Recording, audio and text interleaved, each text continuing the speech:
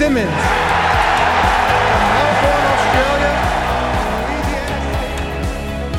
Everyone in this room is now dumber for having listened to it. Welcome back to the 11th episode of the Lunchtime Catch Up, where two blokes that have known each other for 30 odd years get together and talk about all things sport with a bit of an Essendon focus.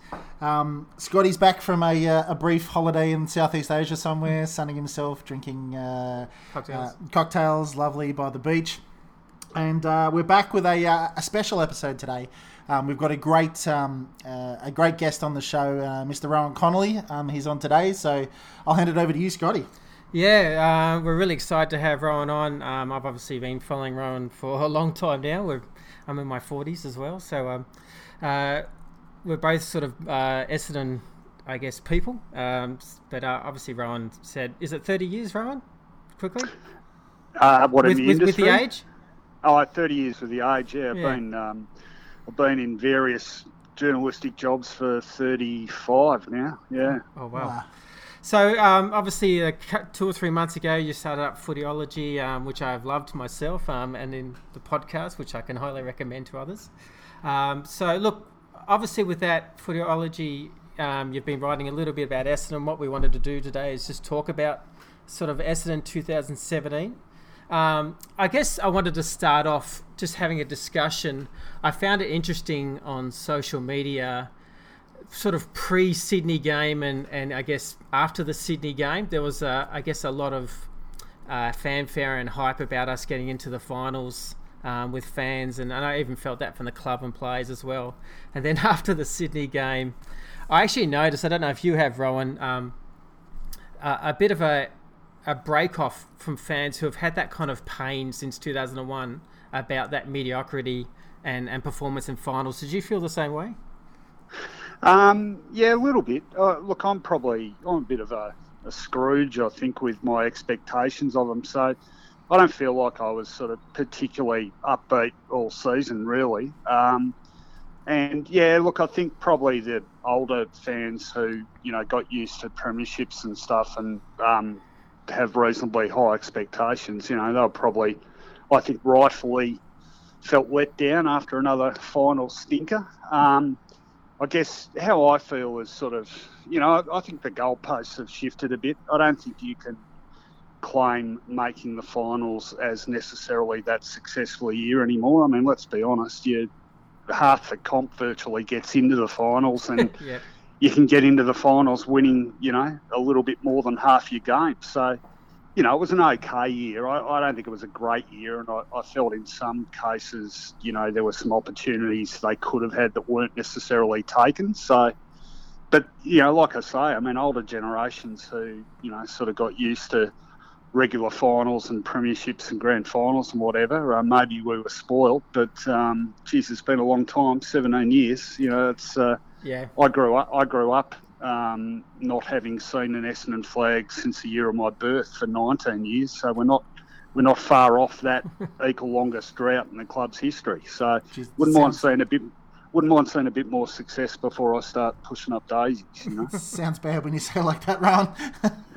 So, look, one thing I found interesting during the year was the critical moment of that Brisbane game, and I actually found it.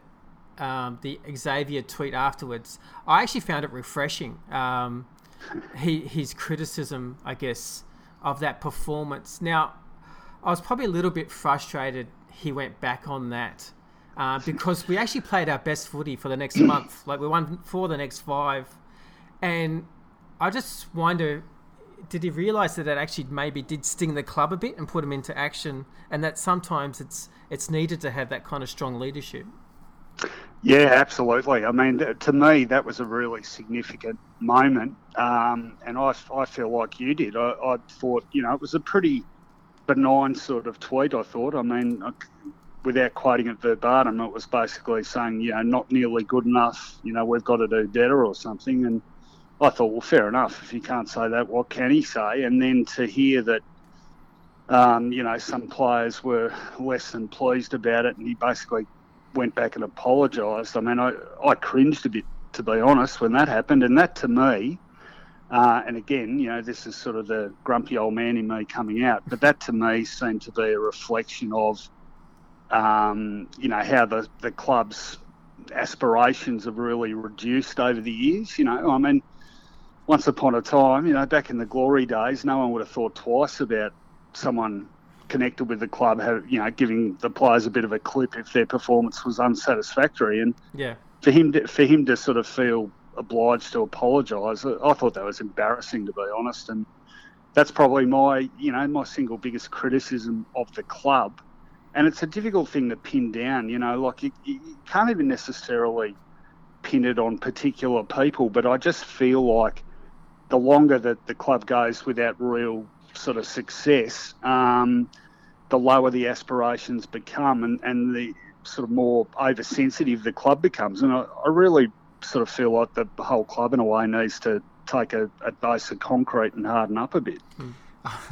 I can't disagree with you there, Rohan. I mean, what Xavier said I thought was totally appropriate. I think he probably thought about that tweet before he sent it. He could have teed off Koshy style, but I think he put in a measured response, and I too was quite disappointed in him having to recant it. But Rohan, can I ask you a question? I just want to play devil's advocate for a moment. I'm looking at your article, your Footyology article on the Bombers having a bob each way, and in your article you mentioned that the older players coming back in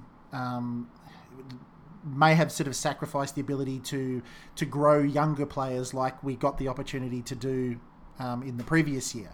I guess the devil's advocate I've got for that is that we all know what happened. We all know that the players wanted to come back and to have a club that was competitive. Xavier and everybody that brought them back did a great job to get those guys to come back to a club that had treated them the way they did. But I guess my question is that I wonder what Xavier's point of view is that if he didn't play Jobe, because they probably knew he was pretty much spent halfway through the year, if they didn't play Jobe so that they could bring in Kobe Much or somebody like that, if they didn't play Stanton throughout the whole year, if they did, I just wonder what that would have done for the reputation and the longevity of the name Watson and Stanton within Essendon, because I wonder who the next player is going to be on the wall at Tullamarine in a painting. Is it going to be Jobe's photo up there not taking down Simon Maddens, but do you think he had to take into account the fact that we need these legends of the club coming through, and if he didn't play them, their season and the part of their career might have been defined by that the drug scandal? Look, I certainly understand that point of view. Watson might be a more extreme example because, look, he wasn't playing well. There's no question about that. But even I felt like in performance terms, his performances were still perhaps better than a couple of others. And it was always going to be difficult sort of trying to bring those guys back. And, I reckon I acknowledge that. My thing was, as much as it was about, giving more kids opportunities, it was about the mixed messages. So, for example, they played Howlett for half a dozen games or something. They played, Hocking played one early and then the last one. Stanton played early and then got dropped. So they were prepared to make some tough decisions. But then if they weren't going to play kids, they were going to play experienced players, and the aim was, we want to make finals and be as competitive as possible in the here and now. What I couldn't understand was the ignoring of other players with sort of senior pedigrees, a la Craig Bird, and I'm not sort of waving the banner for Craig Bird, but the fact is his form at VFL level was consistently good, and there are a number of games where midfielders from opposition sides got away from them, and that sort of run-with role that he has done particularly well would have been really handy. So why didn't they play him then? I guess to a lesser extent, someone like Sean McKernan, I reckon you could look at someone like that. I thought there were games where he might have played and been useful, but instead they didn't. So I felt like they tried to have a bob each way. They tried to, develop kids to a point, but then you mentioned the Brisbane game. It's funny, I thought that Kyle Langford was a real sort of sacrificial lamb after that game. Absolutely, I agree. Yeah, I remember coming away from that game and thinking, I actually said to my daughter, who I was sitting in the outer that day. It was my first day in the outer for years and years, and it was an experience, I can tell you. But I came away and said to my daughter, I said, I don't reckon Langford was that bad, and he got dropped after that. Langford's an interesting one for me. I don't understand what that kid needed to do to get more games this year. Yeah, well, the word was they were trying to develop his midfield talents in the VFL, but I'm a bit sceptical about the VFL as a developing ground anyway. I mean, a guy can play a whole season there and get 40 touches a week in the midfield and then come into the AFL, and it's just such a huge jump now, a much bigger jump than it used to be, that all that sort of learning experience might come to nothing. Similarly, I reckon, and people might doubt this, but I've seen it happen. There are some guys who don't look particularly good at that level, but then you throw them in at a higher level and they rise to the occasion. And a good example of that for me was someone like Aaron Francis. Now we kept hearing he's not fit enough. Well, couldn't he have got fit playing AFL footy as well as VFL footy? I mean, I'd rather have an Aaron Francis in the AFL side running out of gas but occasionally pulling out a bit of brilliance here and there than a more senior player who isn't ever going to reach the heights he is, but who might win a few more possessions per game, if that makes sense. And I just think, to me, this sort of continues a trend that Essendon's had for a long, long time now of getting young kids into the system, not giving them continuity, so they have a game here, a game there, and they're up and back between the VFL and the AFL. They don't play enough senior footy, so that rather than having a decent idea of whether they're up to it or not within 1 or 2 years, 5 years down the track, you're still not really sure. And that worries me with, Langford and Laverde particularly. They're both 3 years now. Do we really know if they can cut it at AFL level? I think no. Do we know they definitely can't? No, we don't. And I think if you look at the continually successful clubs of the modern era, they do that whole development process works much more quickly than Essendon has made it work. Well, I think it's interesting with Langford, especially only playing 6 games this year. I kind of feel like we've now got ourselves into a position where we are obviously saying goodbye to some big sort of midfield names. And there's no doubt that's the weakest area of Essendon right now. So if going to 2018, we've missed a big chance with Langford not getting more games in the midfield this year to be actually ready to take over from a Joe next year. So that's exactly how I feel about it. Yeah. It's very strange to me how they've done Langford this year. I just feel like 2018, I know there's a lot of fans that are quite hype about it. I still have large concerns with bringing in, I guess, kids who've now got very little senior games in sort of Langford, Laverde, those kind of guys. And they're going to be inconsistent again because we just haven't given them, they haven't got to 50 games. So that's my concern. I see the midfield, depending on what happens on trade week, still being a quite a big concern. No doubt now the kids are going to get more game time, but have we missed the boat a bit in 2017? Yeah, well, I feel like I'm not, to be honest, brutally honest, I'm not that bullish about the prospects for next year at all. I think the list is okay. I don't think it's great. I think the forward setup's pretty good. They got the runs on the board. I thought Stewart really took some strides. Still got my doubts about Hooker playing up there permanently. I think the small forward thing, when they're all there together as a group, I think that works well. But the midfield is a huge concern. I mean, they're too slow and they got smashed for contested ball and clearances all year. And the back line, which was a bit of a strength, that now is worrying me a bit too. I mean, you've got even Hurley, I thought towards the end of the year, just started to taper off a bit. Became well, not only that, he became sort of too offensive and sort of forgot what his main job remit is. And beyond him, in terms of key position, I'm not convinced necessarily about Michael Hartley.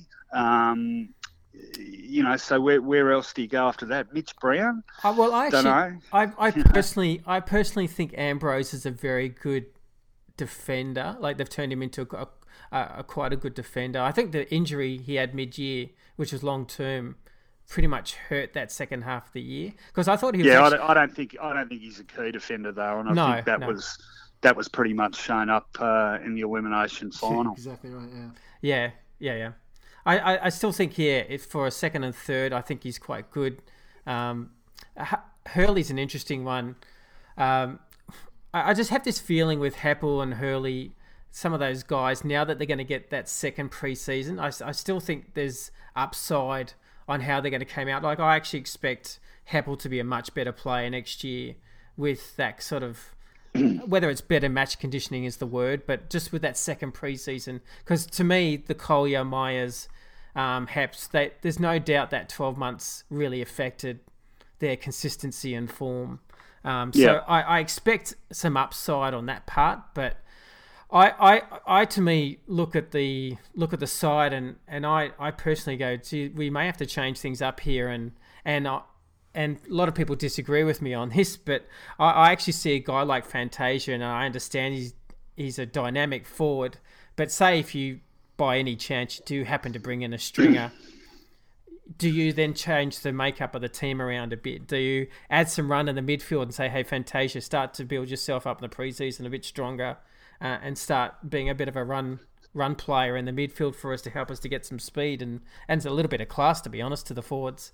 Absolutely. I couldn't agree more. I think, one of the things they chronically lack is pace, but they need numbers as well. I mean, it's okay to, people are talking about, they might get Josh Kelly, and it would have been great if they did, but it's got to be more than just one. I think you need a deep midfield. You need, at a minimum, I reckon you need probably 8 guys capable of rotating through the midfield during a game, and I don't think Essendon has it. And I think, look, I'm a big fan of David Myers and Travis Collier, and they're great guys too. I really genuinely like them as people, but they both had shockers, to be perfectly honest. And I hope what you're saying is right, that another pre-season under their belts and a full year of competitive hit-outs will improve them. But they've both been in the system a fair while now, so haven't got all day, boys. Probably time to start playing to your best, And I guess that's one of my questions. I look at Myers and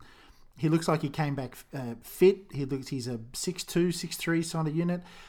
When you said we need those 8 guys, I mean, at the moment we've got the players that we've got. We've got some guys retiring. What do you see as our first priority for a midfielder? I understand that's speed, and that's fine, but do we need another inside mid? Because we were getting smashed in Sydney. I mean, that's what I thought Myers' job was. So do we put him on a wing, or do we put him on a forward flank or something like that and go and get some more inside mids to help that run? Or if you had to pick 2 players that you could sort of move into Essendon that would be the kind that we need, who would they be?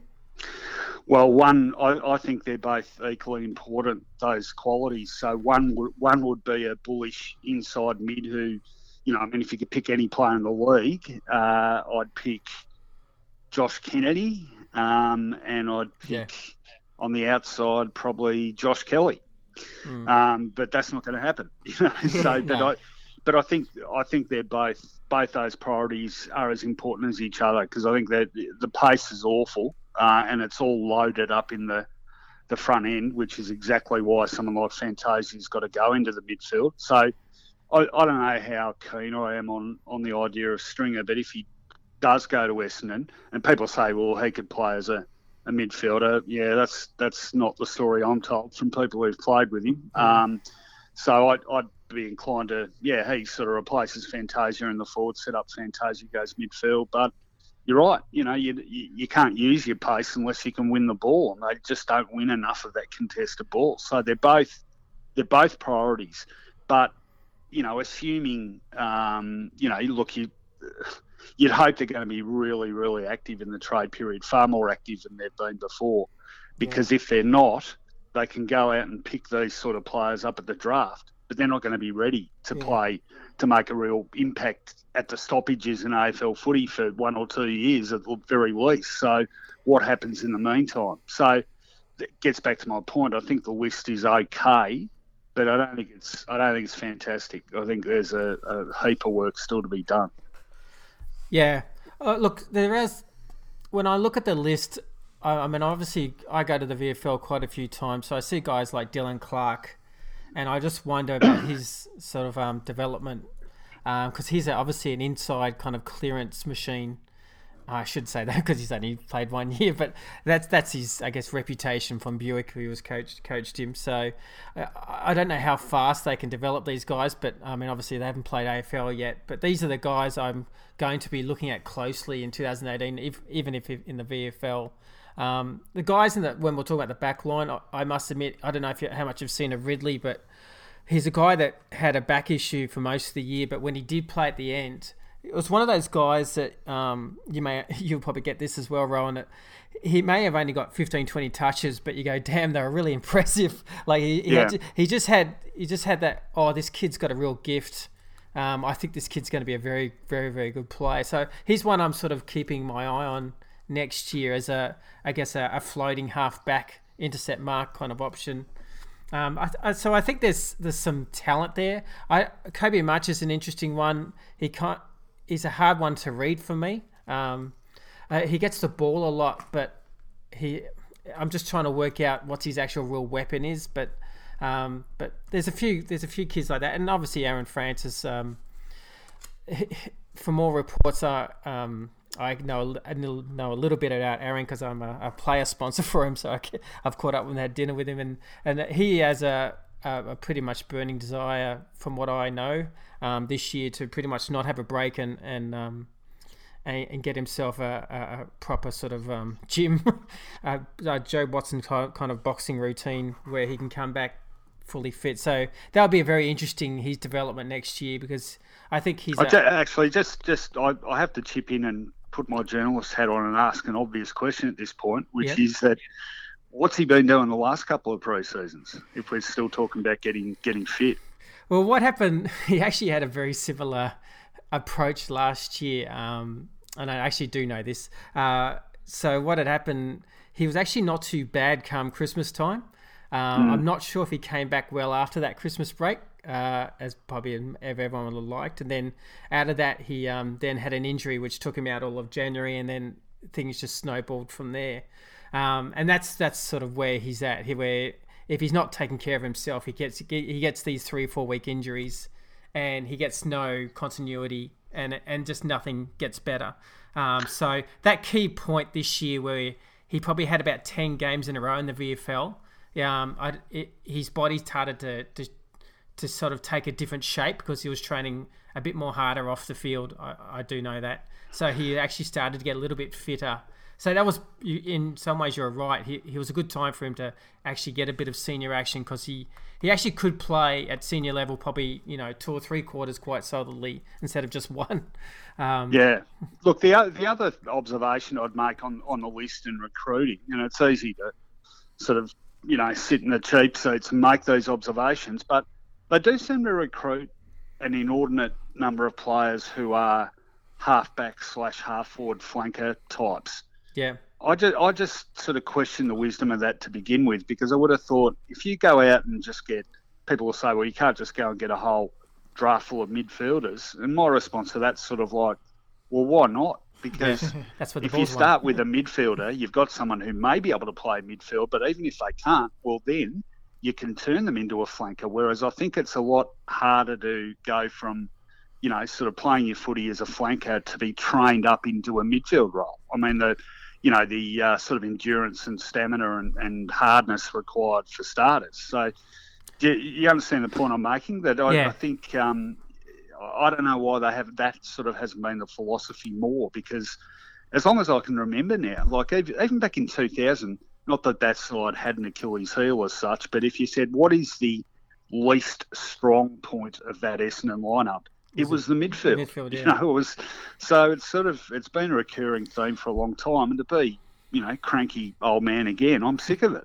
Well, it's interesting because even people talking today, like saying, Laverde, Langford, or what if Stringer comes in? We could all make them a midfielder, but they're not naturally midfielders. Correct. They're forwards. They're going, they have a body that maybe can be a modern day midfielder, but you're starting from then day one.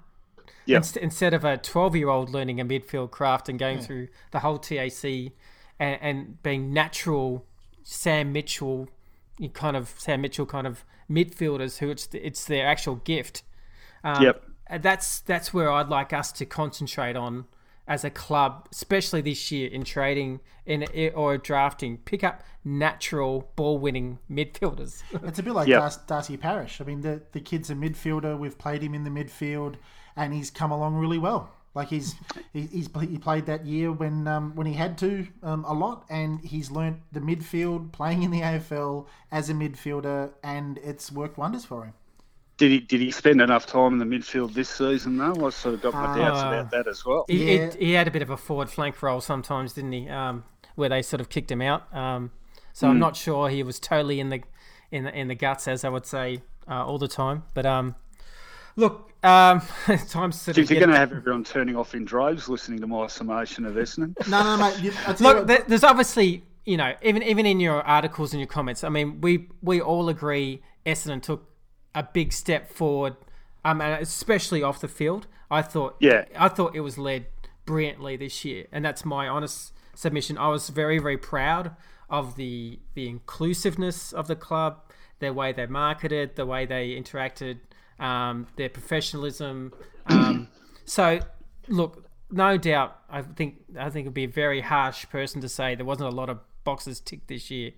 No, I agree with that, and I think it had to. I think they had to reach out to supporters who'd gone through it as well, and they had to reach out to players, and they had to be sort of warm and fuzzy. And now I think that's been done. Now I think it's probably time they sort of turned into hard asses again. Yeah, exactly. Yeah. I think it's a bit of a okay. Let's do a bit of an 80s 90s Essendon. Yeah, and it's going to be interesting for our listeners in that Scotty and I are very pro Essendon, and we potentially don't think about the ways that we could improve. We're very positive along the lines, but I think your point is really well made in that there's.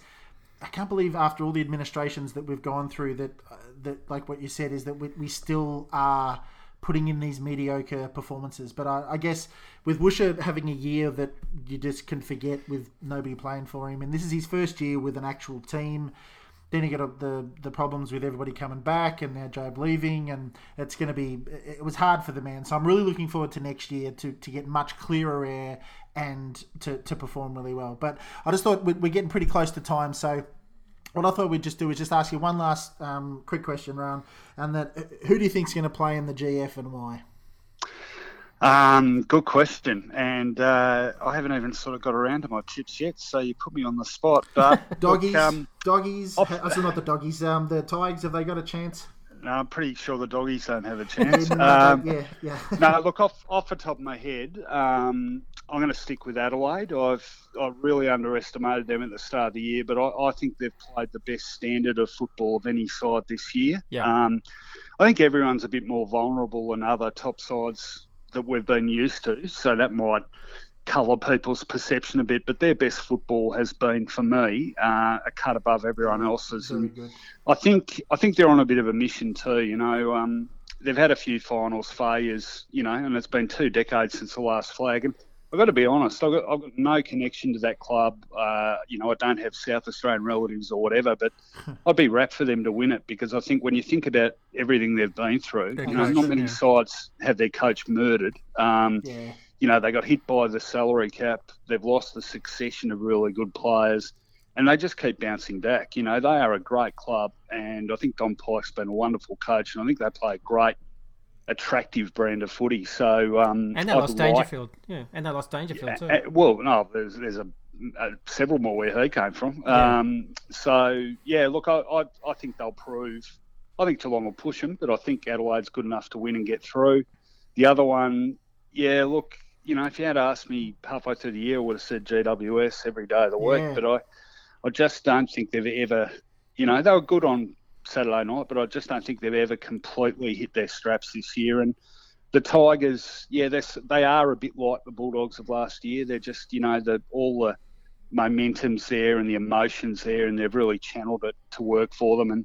And they've been fantastic because I think in terms of natural talent, if you look at the 4 22s that are left, they're probably number 3, I reckon. I reckon Adelaide and GWS have both got more talent, but they're a brilliant team. And they play a really finals-type brand of footy too, hard and contested. And that crowd, it's just it'll be the most one-sided finals crowd the MCG's ever seen. It's going to be ridiculous. No, it's going to be great. I think that's worth a few goals. So I'm tipping Adelaide, Richmond to get through. And then right off the top of my head, look, I'll stick with Adelaide. I reckon Adelaide can win it. I'm a bit the same. By a long way or a short way? Oh, not a lot. Not a lot. I think, I think the Tigers, Tigers are definitely a big chance. But if talent is to win out, pure talent, I'd stick with the Crows. Great. All right. Well, thank you very much. I think we kept you over time. Rohan, we really appreciate you coming on to our little dinky podcast and give us your honest opinion. So thank you very much for coming on. I know all the listeners will absolutely love to hear this. No worries, guys. Pleasure. Thanks heaps, Rohan. So much appreciate it, mate. No problem at all. That was Rohan Connolly from Footyology. So many things we could take out of that.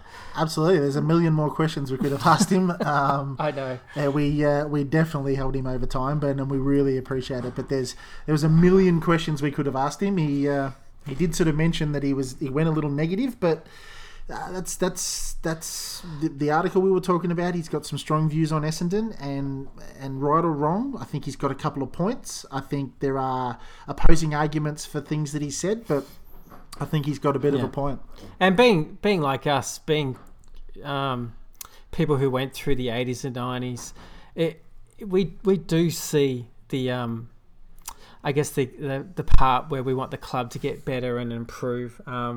I guess a little bit in context this year, it has a slight difference with obviously 19 new players added to the team and everything like that. Yeah. So I must admit I'd put that in a little bit of context, but yeah, we've always preached on this show that we want Essendon to get back to its ruthlessness, to be fully professional on field, and that's what I'll be looking for next year. And look, I have some confidence it's going to happen, but I still really want Essendon to take that next level and that really big step of being our top 4 club again. And like we said last week, when we grew up, final series was just the start of the year. We expected to get through to the second and third rounds. So, look, today we had some announcements, some coaching announcements, all interesting. I can see Skipworth going from a forward to midfield role, which I must admit, Skipworth, I think unnecessarily gets a bit of flack. But has he done anything wrong? I think he had a slowish start, but this year he's really come on well, and the forward set up, and it's not just personnel that's helped him out. It's I noted today with a few guys on Twitter that it's Stewart, Hooker, and Joey.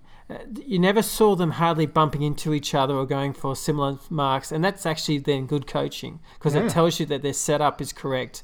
They coach well. They have an understanding of each of the tall forwards, and chuck in a couple of small forwards around there as well. Orazio got a whole heap of goals. Waller got a heap of goals. Joey did really well. Hayden Skipworth has been around for ages at Essendon, and he's been the VFL coach. He's been line coaches.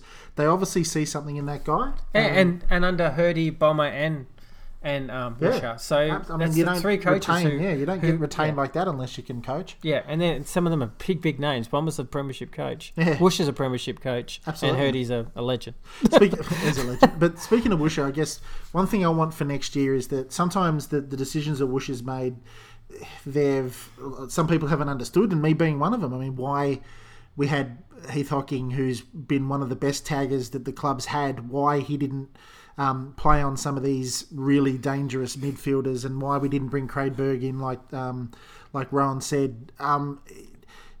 Sometimes maybe he's trying to find his feet, but I hope next year, if Woosh has got a plan for the likes of Langford into the midfield or something along those lines, that he implements it and then he talks about it openly and says, yep, Kyle Langford played a lot in the VFL last year. He got leather poisoning from the amount of from touches that he got. We didn't play him as much because we wanted him in the VFL, learning what the feeling of the midfield was like day after day. And so this year you're going to see him in the midfield. And we're going to do this with the Orazio Fantasia, or we're going to put McGrath goes into the middle, and that he's open with those questions that supporters have. Because I think even sort of with Rowan's case, it can breed a little discontent with the way the season ends if you don't really understand and can't buy into what Woosh is planning. Yep. So I hope next year he comes out with a really clear message. The man can coach, clearly, and he's coached us into a final. And I guess that's that old 80s and 90s sort of mentality again. It's a good first step, man. So let's give him another year. Let's see what he does. Let's see what these players do. Darcy Parish is going to get another 24 games. And Orazio will be better for the run. All those sort of things. Aaron Francis has got an entire pre-season to get better. There's a lot of upside. Yep. I do like his messaging, though. He has a constant message of the club has to have elite standards. Yeah. I do like that driving message. That's one point I disagree with, Rohan. I disagree with putting Aaron Francis in the side and getting him fit whilst playing in the AFL. The AFL side and the first side at any AFL club, you should be physically fit to get there. You should meet physical standards, and I don't think through injury or through whatever's going on with Aaron, he didn't make the physical standards. The man can't run out the game. So talent undeniable. Well, then you have to have the question is how do the other players feel that players getting games that's not fit? And that's 100% agree. That's the counter argument when we talked about the devil's advocate before. Yeah. That's the counter argument is also the message it may send, but. I kind of sort of understand weirdly both points. So James Kelly, so rapt to hear that he's staying at the club in a performance developing kind of role. I think that's a great appointment. So I'm thrilled the club went with that. I know Andy McGrath's a very happy man today. Yeah. Because look, don't forget he's a quality midfielder. And that's where personally I want him in those developing drills. Absolutely. In our young mids, I want him teaching. I mean, McGrath's going to be moved to the midfield. Has that been announced? Is that official? Well, the club did say he would start pre-season as a training in the midfield group. So it's kind of suggested highly. You would say, yeah. I understand. But that's where you want James Kelly and Andy together. So I'm really wrapped with that appointment. I think Corrigan got moved as a forward type role. Yeah, as a development coach. I think that's a tick for Paul. We had him on the show, so we had him on the show. Yeah, and not surprisingly, as soon as he came on this show, he gets promoted. So yeah, that's the feedback's so strong. The way it goes. Rohan Connolly will probably get another 2,000 or 3,000 Twitter followers from being on our show tonight. Clearly. Yeah. Anywho, 2 or 3. Yeah, 2 or 3. Yeah. No, good old congratulations to Paul. Great guy. When we spoke to him, has clearly impressed, and he's now getting a gig in the senior side. So well done there. Halves retains the back line. Yeah, all good. He's working with it as well, which is great. And I do like that they settled it fast because everyone now knows the role, and absolutely. Still September 2016. They'll all be meeting between now and the start of pre-season. Yeah. When they come back, they'll have a coaching panel that's established, done, and until the guys come back. So also today, Essendon said that you may not even know this too, Grant. Sorry, that there'll be 4 players going into surgery. Which is actually a really good result because that's actually a low number for a whole list for off-season surgeries. Probably the longest one was Hurls, which they sound like he's going to get 2 arthroscopes, which is not really overly that serious. One on the hip and one on bit of a clean-up. Yeah, so sort of clean-ups, but they did say that he'd probably start running in December, so it'd be right around Christmas, and then pretty much have a whole pre-season. The others was Lornberger, I know, I'm just trying to think of the others now. You brought it up. I brought it up and I've got to remember the names. Well, Lornberger, I know, was pretty much straight back in. I'll remember the other two names as I keep talking. Nice work. Well, you have a think about it. I'll go on to what I thought I saw on the net today was Langford and Laverde still at the club, still working out. Now, a lot's been said about Langford and a lot's been said about Laverde and where do they fit in and are we going to play them? What are we going to do? I tell you what, mate, I'm not quite sure, and even as a demonstration by Langers today, quite what Carl Langford needs to do to get a game in that senior side. Seriously. He did this last year as well. So he did it last year, and it's paid dividends. The kid's massive. He's 6'2", 6'3", or whatever he is. And he's got an engine now. He's been playing in the midfield. And to see him still working out, that is just an absolute clear message to the Essendon Footy Club that kid is committed and wants a game. And same for Laverde as well. I mean, he had an injury interrupted season, but every time that guy picks up a heavy thing and puts it down again, he's that incredible body of his, he's going to get fitter and fitter and fitter. And I reckon there's a diamond in there. I can see it. I'm not sure through the midfield. I'm really not. I just think he did play some time in there as a junior, so I'll be interested to see how it develops. But again, I'm talking to Rohan, mate. Let the forwards be forwards. Yeah. Let the half forwards be half forwards. Depends. He played. I must admit, when I said it to Rohan, I was like, actually, he did play quite a lot midfield in TAC. So he's probably one I'd like to see how he is and to see if that kind of form that he had comes back. Yeah, but when you go to training and you see him leading out of the 50, right? You see him leading, taking marks out of the 50. That kid just looks like poetry in motion. Him and Stewart, when they're running full pelt, taking marks above their head, is dead set poetry in motion. So it's actually his kicking that for some reason it's gone off a bit. He seemed to be a better kick this time last year. I don't know what happened with his kicking this year. But I did like. There was one. Actually, it was only like 2 or 3 games ago. My favourite part of Laverde was the game where he had a shot on half time and he actually missed a sitter.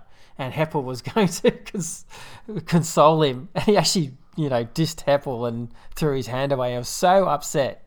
But I actually, underneath, I go, great, there's a bit of fire there. There's a fire and a competitor there. And I actually, for some reason, I actually smiled and went, that's what you want to see. I want to see that, even though you're dissing the captain.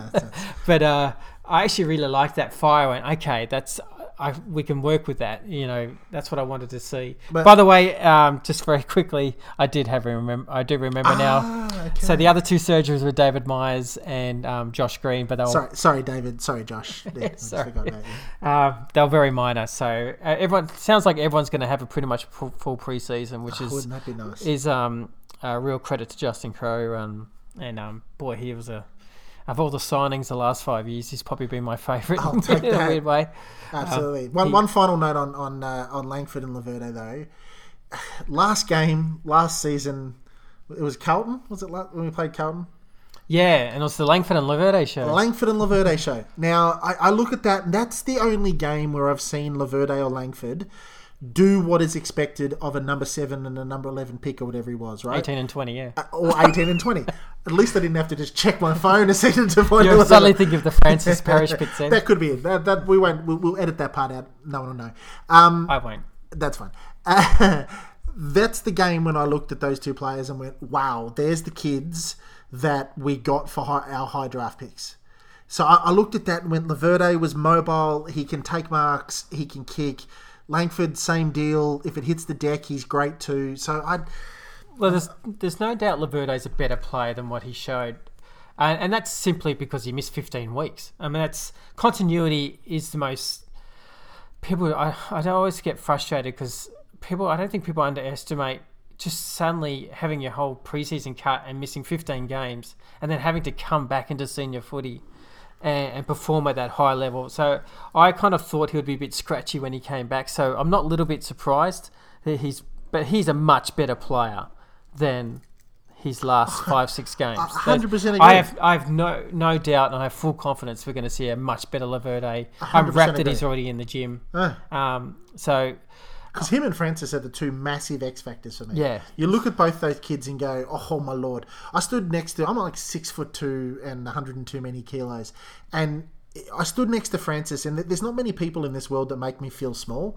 I stood next to Francis, and he's a big he's boy. a big unit, right? And that kind of physical presence is rare. And you look next to Laverde, and the kid can fair dinkum jump out of the gym. So we've got a couple of real diamonds that we've yet to see the shine on the diamond. And I just think if they start to perform, look out. The forward line and the centre, if Francis gets to run through there, is inevitably better. All right, so we're probably coming towards the end of the podcast today, and I guess we'll probably ask. No, Scotty's got one more question. I'm going to talk. I know it'll be wrong of me because everyone kept on talking to me. You got to talk trades. So we're going to have a quick... Trades, okay. Okay, so here's my little thoughts on trades. So obviously Talk today, Dodoro spoke on a panel, and oddly enough, Stringer was on that panel as well, and his manager. I'm not sure I got the reading right, but it feels like it's between Essendon and Geelong, who he's going to pick. Yeah. He did note, Stringer, that he has a couple of people, like Scarlett and that he was close with at Geelong, which gave me a bit of pause. Okay. But there was definitely a 5-2 that Essendon's right in the mix. So I think it's sort of 50-50 at this stage. I'm still hesitant, and a lot of people disagree with me here. I'm still hesitant using pick 11 on him. I still struggle with using pick 11 on a guy for 2 years who's been in and out of the side playing VFL and AFL. And he's got some issues. And he's got some baggage. And look, just to give you some background, I work in procurement. So when I do negotiations, I look at leverage. And when the Dogs put their hand up and saying, we want to get rid of this guy, my ears... everything goes ping, up, yep. And I go, bang, we've got you. Exactly if he nominates Essendon, sorry, you want him out of the club. Now the price is reduced. That's just me. That's how I operate. So I still think pick 11's a bit too much. That's my personal view. I know others will differ because he's 3 years ago he was the All-Australian. So I understand that kicked 55 or 6 goals. Yep. So potential, yes, but it's now been 2 years that we haven't seen that come through, and I still think we gave away a second round for Hibbo, who's an All-Australian this year, so a little bit of fair's fair. So whether we add a player in a second round, I'm not sure, but Stringer, I like the idea of getting Stringer because I'm hoping the penny's dropped with him, and look, if he plays to his potential, again, he's a match winner. He's a match winner, yeah. So, and he does have the ability for us to shuffle names, which I like in other areas of the ground that we have weaknesses on. So when we talked with Rohan about maybe moving a Fantasia as a runner in the midfield.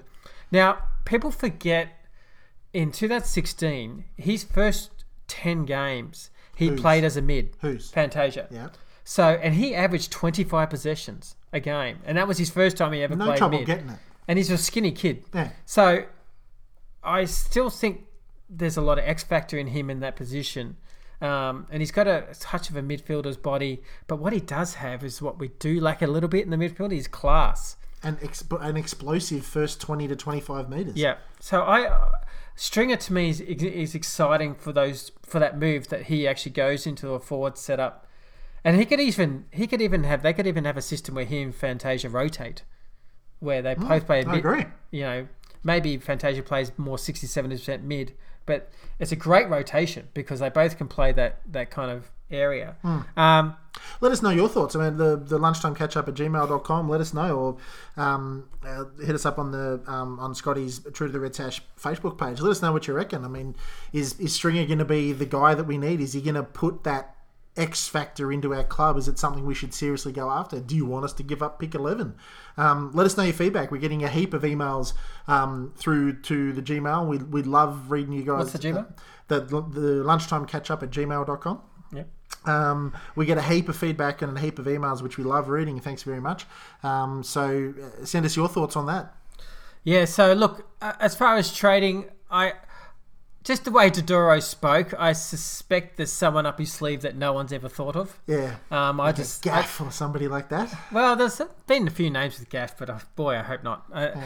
To me, he's a bit like Stanton, I guess.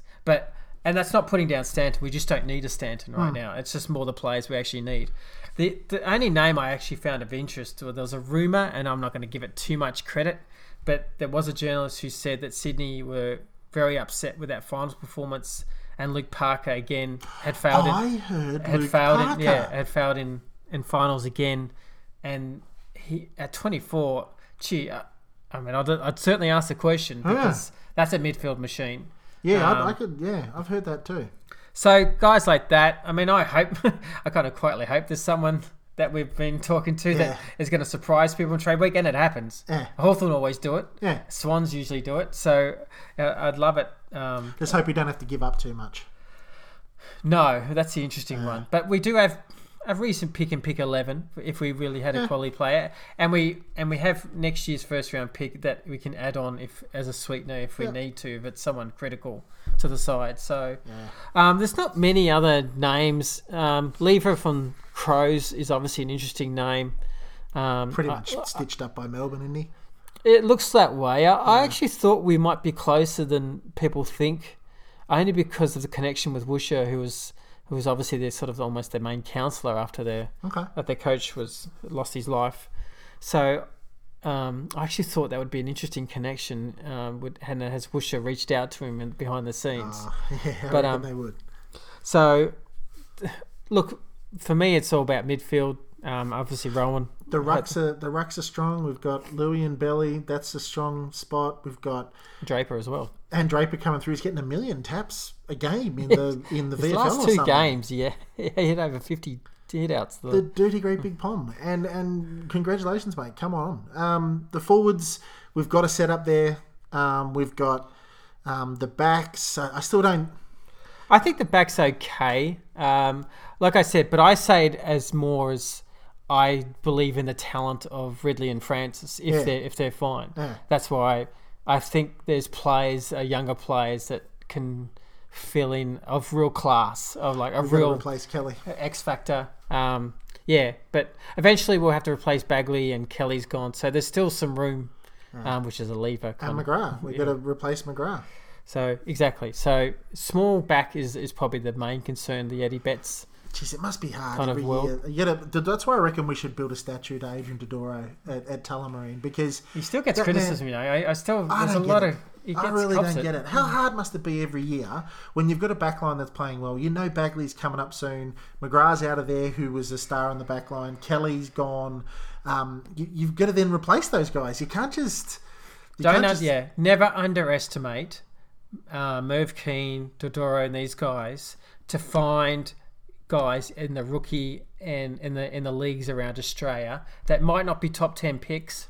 Yeah. But don't underestimate, we are one of the best clubs that find hidden talent around Australia. 100% agree. So Hibberd, Bagley. There'll be names that we don't even know, but then we didn't know Hibberd when he got drafted. We didn't know Bagley when he got drafted. Yep.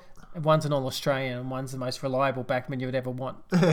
So I do have faith. I think Essendon's a great club as far as rookies and everything like that.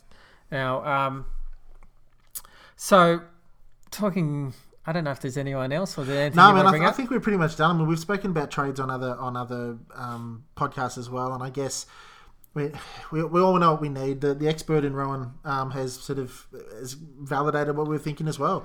We need mids. We need more mids. So I think we can look forward to next year, and I'm really looking forward to see what magic Dodoro can pull out of this year, because we need it, and I'm looking forward to seeing Langford in the midfield and seeing what we do. Maybe Ridley gets a run. Maybe Begley's full time. That sort of stuff. So I'm really looking forward to it. But as we wrap the podcast up for this week, Scotty, the same question to you that I said to Rohan. Who do you think will play in the GF and why? Okay, so I'm actually going to be a little bit like Rohan. I think the Crows will thrash Geelong. I actually... I'll probably bite my words there and Geelong will win. But I think the Crows are too good for Geelong over there. I think Geelong may have had their grand final last week. I agree. Yep. I think the Crows are playing a little bit with an edge, and that's probably maybe about historical stuff. But I think they're a very driven club, and I think they'll win easily this week. Gee, the Tigers and the Giants game.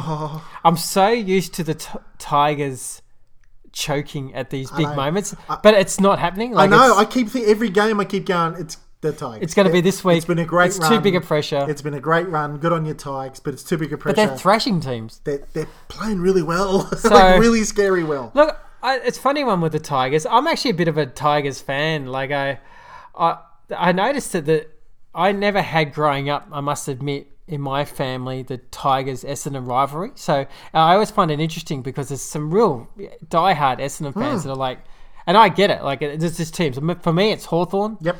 And a bit of Collingwood and Carlton. So I'm more. But Hawthorn I hate. Just genuinely hate. Can't stand the club. Yeah. Richmond, I've never really, whether that's because they've never been successful. I agree. I think that's probably that I've never really had that. They've never really been a rival to me. So I kind of like the romance of their army coming up and they will dead set. It will make an exciting grand final. No, I'm all about if Essendon's not in it and Carlton, I never want in it because we're matching grand finals with them. Exactly right. Yeah. So I'm all about having a great day on grand final day and having the best spectacle. If Richmond's in it, it will be a great day. It's a question I wanted to ask. So I'm going to tip them because they keep proving me wrong. So I'm going to tip them. I think it'll be quite close. GWS still got classy kids, but their main full forward being out. Patton, not Patton, but the Lob. No, one of the even 15, better one. Of the 15 blokes they've got. Cameron. No, he's coming back this week. Is he? Yeah, he's coming back. Oh, I heard on the radio today. They're going to get Cameron back. He's probably not going to be 100%, but they'll get Cameron back. Oh, so. that makes it a hard game. Yeah, so. But okay, so you reckon it's I think it's a Richmond Adelaide grand final. And who wins it? I suspect then Adelaide. Yeah, I just think Adelaide. Again, I agree with Rohan. They're just a class above, just a little class above. So I get pretty much the same deal. I get the Tigers to get through there. V Adelaide.